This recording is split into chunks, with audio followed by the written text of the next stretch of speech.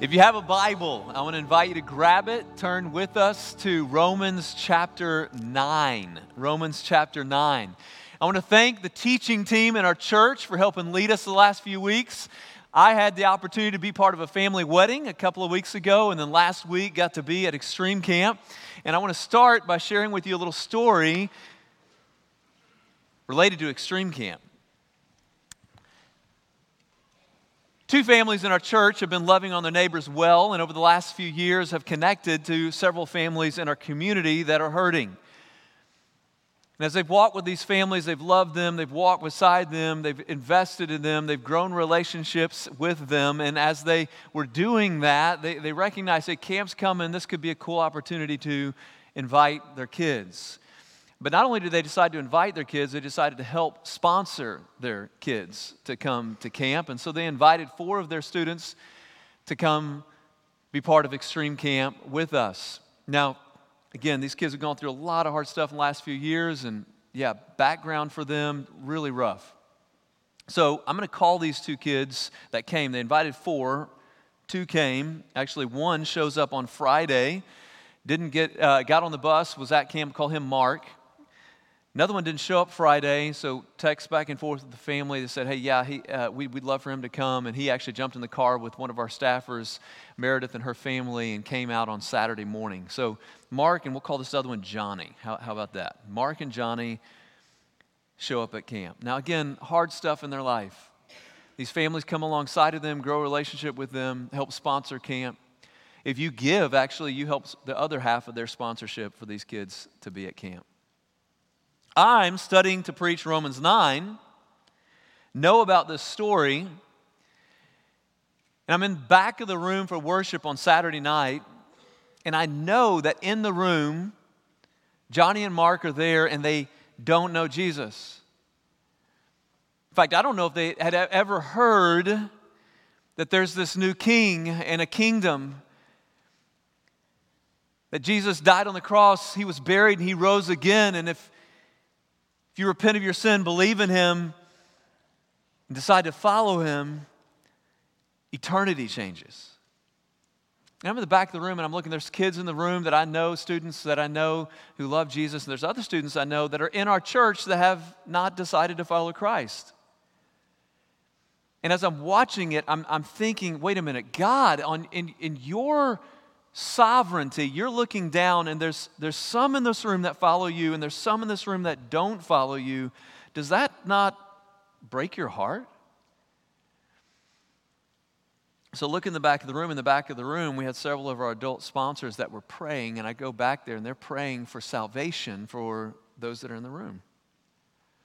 Praying for Mark and Johnny. Now, I don't know who's in your life. I'm going to come back to Mark and Johnny as we continue the message, but I'm going to leave Mark and Johnny here for just a second. Say, in your life, you know and you love someone who does not yet know and love Jesus. I think everyone in the room here, maybe you've heard the statistics that today some 155,000 people will die. 44,000 of them, according to generous estimates, some 44,000 of them have never heard the gospel. Now, why do I start here? If you've been walking with us through Romans in chapter 8, there was this beautiful high point in Scripture in Romans chapter 8, where Paul says, for those of us who know Jesus, who've placed our faith in Jesus, there's now no condemnation for those who are in Christ. It starts with no condemnation, and it builds to this beautiful exclamation point that if you missed last week, you need to go and listen to Ryan as he teaches. There's no person, there's no place, there's no thing that can ever separate us from the love of Christ. But those who are in Christ Jesus, and for those that are in Christ, it's beautiful, isn't it? And he uses several words in Romans chapter 8, predestination and election, that are exciting words for those of us who know Jesus. Why? Because we're part of this golden chain that he taught at the last half of chapter 8 that, hey, for those he foreknew, he also predestined. Those he predestined, he also called. How are they called? They're called through hearing the gospel. We're going to read in chapter 10. Those he called, he also justifies. Those he justifies, he's going to conform to the image of Jesus. And those he conforms into Jesus, he's going to glorify eternally with God in heaven. And that's awesome for those of us that are in Christ Jesus. But what about Johnny and Mark? What about those that you know and love who are not in Christ? What Paul's going to teach in chapter 9 is some really hard theology. Because what he's going to do is he's going to wrestle with people that he knows and loves who don't know Jesus. And some will write off chapter 9 because they're going to say, well, he's just talking about the people of Israel. But watch as he talks about in chapter 9. He's talking about individuals, and he's going to say even the promises to Israel were given, and he's going to say not to just physical offspring, but to people who would make a spiritual decision. So you're going to see in chapter 9 that I think this isn't just talking about Israel. Paul is going to wrestle with those 44,000 people who are dying that don't know Christ today. How can there be a sovereign, loving God? Have you ever wrestled with that? If God died on the cross for our sin, if God saves sinners, what about the people on the other side of the world that have never placed their faith in Jesus that are going to, what about the person next door that may not know Christ? Paul, however you theologically take predestination and election, I want you to just note the tone that Paul's going to have in chapter 9. If your theology, interpretation around what those two words mean, does not involve some form of conflict, you don't see the theology the way that Paul does. Because Paul's going to say he's in anguish. He's in anguish related to this. And he's going to ask 4 questions that I think that all of us here in the room have. If you've heard even talk around God being sovereign and in control on some level, and somehow there's predestination and free will, he's going to ask, is God still faithful? Can there be a faithful God there? Is God just? In fact, he's going to ask it, actually flipped on that. Is God unfaithful? Is God unjust? Is God unfair? You ever wrestled with that? I know Jesus. Maybe you do, but someone else, One more piece before we jump in. I need you to know my background in this. I grew up in little Baptist church in East Texas, Bodart Baptist Church. We talk like this, all right? Love the church. Great church. Every sermon ended with, are you going to decide to follow Jesus? And we would sing the song, I have decided, you know this? And then we would wait for people in the room to respond. I've grown up always hearing about human responsibility, and it's in the Bible. Come back next week. Chapter 9 is going to end with, in the beginning of chapter 10, which is where we're going to go next week, the human responsibility. That whosoever calls on the name of the Lord will be saved. Faith. He's talking about human responsibility. But I never sang the song at the end of the service, God has decided for me that I should follow Jesus. I never sang that song.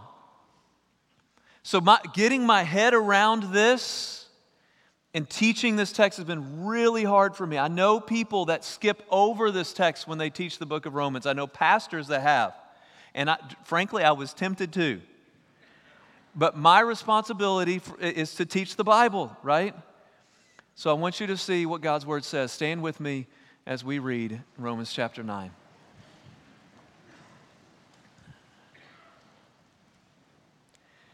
Watch Paul's agony around what he's going to talk about. I'm speaking the truth in Christ. I am not lying. My conscience bears witness in the Holy Spirit that I have great sorrow and unceasing anguish in my heart. For I could wish that I myself were accursed and cut off from Christ for the sake of my brothers, my kinsmen according to the flesh.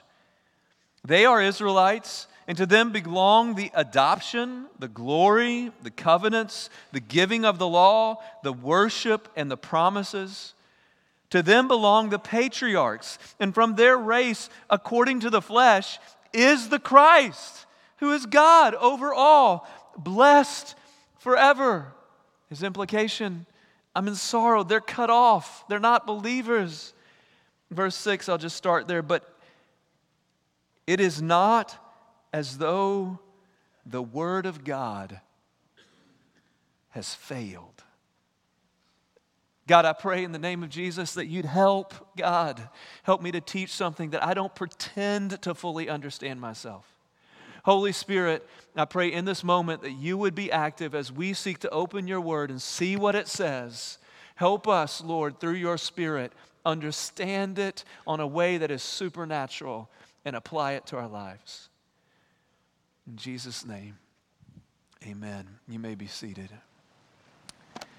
So Paul's in anguish. Why? Because he recognizes so many that he knows and loves who are Israelites are not saved. He's going to talk about Israel the next 3 chapters.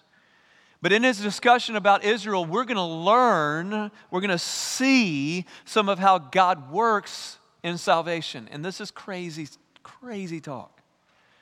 And again, I don't know where you fall. I'm not trying to teach a side. That's not what I'm trying to do. I'm going to try to teach the 4 questions that Paul asks here, not the 5 points of Calvinism. That's not what I'm doing. What does Paul ask here? What does this look like? And I'm going to invite you to ask questions. We're going to start a podcast starting tomorrow morning to wrestle with questions throughout this summer that you have, okay?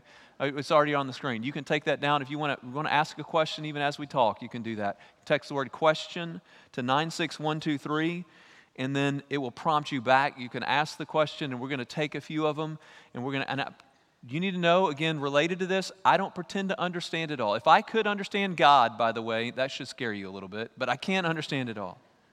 Okay, here we go. Y'all with me? Paul is going to say, I'm in agony. There's people I know and love who don't know Christ. I would love to be cut off for their sake, but I'm not. So he asks this question, is God unfaithful to his promises? The people of Israel were included in the promises, right? They're the ones that got the covenant, he just said. Is God unfaithful to his promises? You ever wrestle? Is God, we just said, saying about his faithfulness, do you ever wrestle with God? Are you faithful to your promises? Why does my friend not know Jesus? Israel, even on a higher level, is something Paul had to wrestle with. Watch what he says, verse 6. But it is not as though the word of God has failed. God has not failed related to his word. We'll see in the context here the promises that he has given. For not all who are descended from Israel belong to Israel. Paul's argument here is going to be, he's going to give several examples, that the promises to Israel were not to all of Israel, not to every descendant that was an Israelite. He's going to argue that no, there were select few that God chose and the promises related to them. Y'all with me? Watch what he says. I didn't write this for the record. Y'all know that? For not all who are descended from Israel belong to Israel, verse 7, and not all are children of Abraham, because they are his offspring. But through Isaac shall your offspring be named. This means that it is not the children of the flesh who are children of God, but the children of the promise are counted as offspring. For this is what the promise said, about this time next year I will return and Sarah will have a son. So what does Paul do? He goes all the way back to the patriarchs. He says, remember, Abraham was given this promise that through your offspring all the nations of the earth are going to be blessed. But it wasn't really through any of his offspring. Why? Abraham tried to do it on his own work. He's old. He can't have a wife. He has a wife, Sarah. He can't have a son with his wife. They're both old. So Sarah gives him his servant. Under his own work, he has a son. This is his offspring. Abraham's children. God, you said you're going to bless my children. God says, no, not that one. God said, I'm going to come back next year. Your old wife is going to have a son through my promise. And that's the one the promises apply to. He doesn't stop there. He gives another illustration of Abraham's son. Keep going, verse 10. And not only so, but also when Rebekah had conceived children by one man, our forefather Isaac, Isaac, right, was the son from Sarah. Isaac, though they were not yet born and had done nothing good or bad, notice this, neither one of these children could have done anything to earn the promise being given to them. They were inside mom, okay? Had done nothing either good or bad, in order that God's purpose in election, yep, there it is again. It was in chapter 8, showing up again. There's that word God chose beforehand, that God's purpose in election might continue, not because of works, which is usually contrasted in Scripture with faith, and somehow election and faith go together. Not because of works, but because of him who calls. She was told, the older will serve the younger before they were even born. As it is written, Jacob I loved, but Esau what does the word there say? What? Paul is quoting an Old Testament passage. Jacob I loved and Esau I hated. What is Paul saying? I do think this is really important for you to hear. The Bible is clear that God loves the whole world. For God so loved the world, he gave his only begotten Son. Right? The Bible is clear. Peter writes that he does not want anyone to perish. What does this mean? Jacob I loved, Esau I hated? This is a common Hebrew idiom. What they would say in order to make their point, to show that this person I am choosing to be of greater importance or greater love. Jesus himself does it at one point. Y'all remember, Gospel of Luke? He says, if anyone will come after me and he does not hate his father, his mother. Y'all know this story, right? His children, even his sister and brother, even himself. If he doesn't hate, he cannot be my disciple. Is Paul saying you need to hate your family? Did Jesus say that? No. Jesus is saying you need to choose me to be of higher importance, a greater love than your family, right? In a similar way, and I don't know how this works, church, it's just in the Bible, and Paul is showing us it's all over the place, that God somehow, at one point in time, he chooses this person I'm going to choose to love more. Now, for those of you that love Jesus, right? Guess what? You didn't do it. Nothing you did. He loves you. Now, what does that mean about everyone else? Does that mean that God is unjust? Does this mean God is unjust? Notice again, I don't know where you go with this theology, but if you don't wrestle with that question, you're not seeing what Paul is teaching, because Paul is going to say right after this, I know what I just said. Does that mean God is unjust? Now again, does God love the whole world? We're going to see in chapter 11, he's going to give the rest of the people of Israel another opportunity to believe, and many are going to come to. I don't know how it's going to all work out in the end. I'm just telling you what it said. Okay? So the next question, is God unjust? Is God unjust in his judgment? Verse 14, what shall we say then? Is there injustice on God's part? By no means. Absolutely not. Y'all remember we've seen this phrase in the book of Romans multiple times. This is H-E double hockey sticks, no. Is God unjust? Absolutely not. Now watch how he argues for this. It's confusing at first. It's going to look like he's using cyclical, like, wait, didn't you just say that? I'm asking, is God unjust? Watch what he says. For he says to Moses, he started with the patriarchs, now he's going to the Exodus. He's just going to go through the Old Testament and show us that this has happened all along. He says to Moses, I will have mercy on whom I have mercy, and I will have compassion on whom I have compassion. So it then depends not on human will or exertion, but on God who has mercy.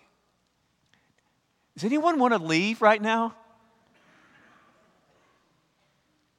Wait, is God unjust? Absolutely not. Why is he not unjust? Well, he goes back to Moses. Moses prays when God is giving the law. This is when they learn justice. He prays, God, show me your glory. And God says to Moses, no one can see my face and live. So what I'm going to do is I'm going to hide you in the cleft of the rock, and I'm going to cover you there with my hand. And I'm going to walk by, and I'm going to let you see my backside because you can't see my face and live. And there I will declare to you my glory. God's glory declared to man. How was God's glory declared to Moses? God's glory was declared to Moses by saying, I will have mercy on whom I will have mercy. Wait, how does this relate to if God is unjust or not? 2 points. First, what do we all deserve? All of us deserve punishment. Anyone in the room perfect? No? Okay, there's even a volunteer. Yes. No, you're not. Right? All of us have sinned and fallen short of the glory of God. The penalty for sin is death. That's what we deserve. God in his justice must judge sin. That's what a good God does. Mercy is undeserved favor. Can a judge be just and merciful at the same time? Here's the beauty. What we all deserve is punishment. But God in his sovereignty, what's amazing about the story of Jacob and Esau is not that Esau wasn't chosen. What's amazing in the story is that Jacob was. The guy is a manipulator. He's a liar. He's a thief like you and me. And God chooses to give him mercy. This beautiful, beautiful God. But I think, second point, I think that there was something else that God was wanting to show. He was wanting to show Moses that he does good whenever he wants to, and we don't control it. He says, I will have mercy on whoever I want to have mercy. I will have compassion on whom I have compassion. Now, if it ended at verse 16, it would actually be an easier sermon. Verse 17. For the scripture says to Pharaoh, staying with Exodus story, Pharaoh, for this very purpose I've raised you up, that I might show my power in you. Again, he's showing his glory somehow through this election teaching, his power in you, and that my name might be proclaimed in all the earth. So then, he has mercy on whomever he wills, and he, what's the word? Hardens whomever he wills. Yeah, I would leave right now if I were you. What? I think we need to go back to the story of Moses, the Exodus, to understand this more fully. Just You go back and you see what happens in the life of Pharaoh. It was not just, and in the Old Testament it does say that God hardened Pharaoh's heart, but it also says that Pharaoh hardened his own heart. What do I think was happening in the story of Exodus? I think is what Paul was teaching us in Romans chapter 1 earlier. That God has shown His glory to the world. He's made it evident through creation, but we have traded His glory for something else. And at one point, that God's judgment is active even here and now. How? By Him giving us over to what you and I choose to do. He gave him up, Pharaoh, to his hardened heart. Pharaoh had a hard heart. God said, okay, you're going to harden your heart. You see how patient he was? He gave Pharaoh like all these chances to say, I'm going to repent. He did not. Is God wrong? Is God unjust in His judgment? No. He was not unfaithful to His promise. He's always been faithful to His promises. He was faithful to the promises He gave the patriarchs. Is He unjust in His judgment? No, He is not unjust. We have a just God who judges sin, and all of us deserve that. The question is not, is it bad that He judges some people? The question should be, wow, God has shown mercy to people who don't deserve it. Which leads then to this, okay, if God is doing this, how can He hold us responsible? If there's not some point, again, of your theology around God's election and His predestination, whatever you choose, because it's in the Bible, and I think everyone that studies the Bible says, yeah, it's there, but at one point, it should lead you to wrestle with, well, how does He hold humans responsible? So the third question I think that I ask that He's going to answer, is God wrong to hold man accountable? Is God wrong to hold man accountable? Verse 19. You will say to me then, why does He still find fault? Again, Paul knows, right, why does He find fault? For who can resist His will? If it's God's will that's playing out, how's there fault in me at all? Verse 20. But who are you, O man, to answer back to God? Will what is molded say to its molder, why have you made me like this? Has the potter no right over the clay to make out of the same lump one vessel for honorable use and another, by the way, the clay is already dishonorable? We've clarified that because of ourselves and the way that we live. Another for dishonorable use. As I was prepping to teach this week, wrestling with, oh my goodness, how do I preach this? I was reading, this is a place that Paul doesn't take us, but again in the Old Testament, with many of you that are reading through the Bible reading plan with us, the story of Job. Job is blessed by God. He's part of what looks like to be the good elect few, right? And then all of a sudden, not based on anything he does, everything's taken away. Job says, Lord gives, Lord takes away. My heart's going to choose to say, blessed be the name of the Lord. And he gets in this dialogue with his friends, which, by the way, many of us are in dialogues like this around theological issues. Wow, it's been a while since I've burped in a sermon. There we go. There needs to be a light moment right now in this sermon, yes. Wow. So they start debating theology, and I think God, He's fine with our questions. I mean, Paul's bringing questions up right now. But the problem becomes when they actually think that they can challenge God. Here's a verse that just jumped off the page to me. Job 40, verse 2. Shall a fault finder contend with the Almighty? He who argues with God, let him answer it. Paul asks the question, is God wrong to hold man accountable? And I think he flips it on its head and he says, who are we to hold God accountable? This is God that we're talking about. Now, I do believe divine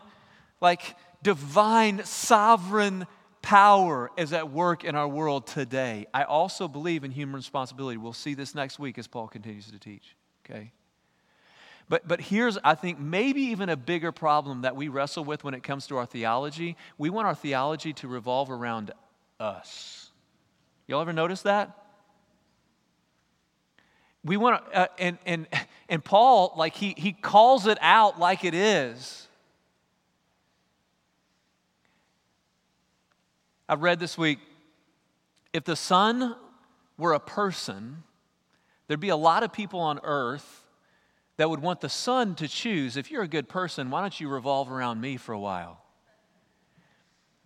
But if the Son were actually a good person and knew how the solar system worked, the Son would require for the rest of the planets to continue to revolve around the Sun, because if we did not, everything would be destroyed. This is God we're talking about. God does not struggle with idolatry. God knows that the center must remain Him. So then prompts the fourth question. Does God's sovereignty make Him look bad? What is God trying to show? If God is faithful to His promise, if He's just in His judgment, if He's right to hold us accountable, I don't think it makes Him look bad, but there's times where I feel like it does when I read this theology. Look what he says in verse 22.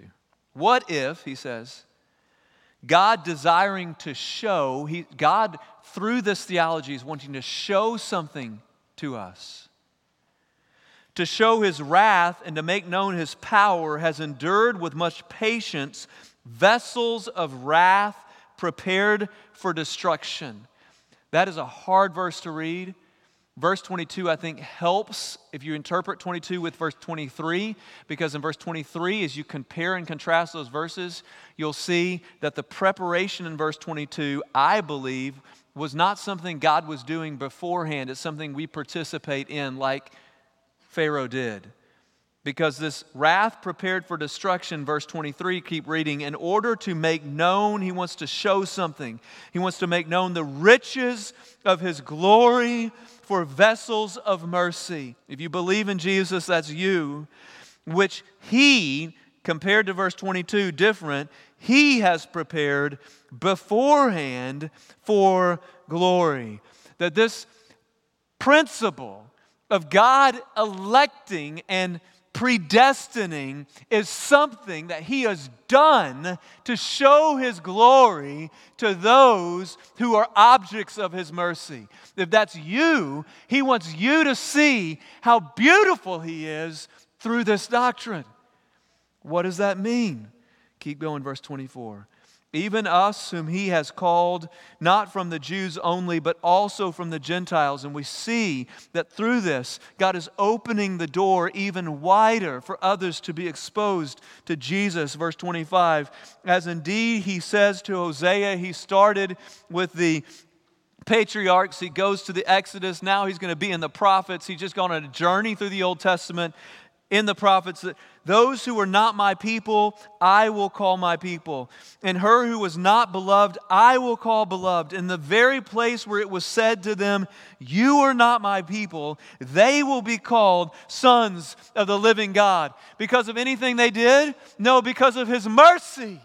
You are my people now, He says. Verse 27, and Isaiah cries out concerning Israel, though the number of the sons of Israel be as the sand on the sea, only a remnant of them will be saved. He said through Isaiah.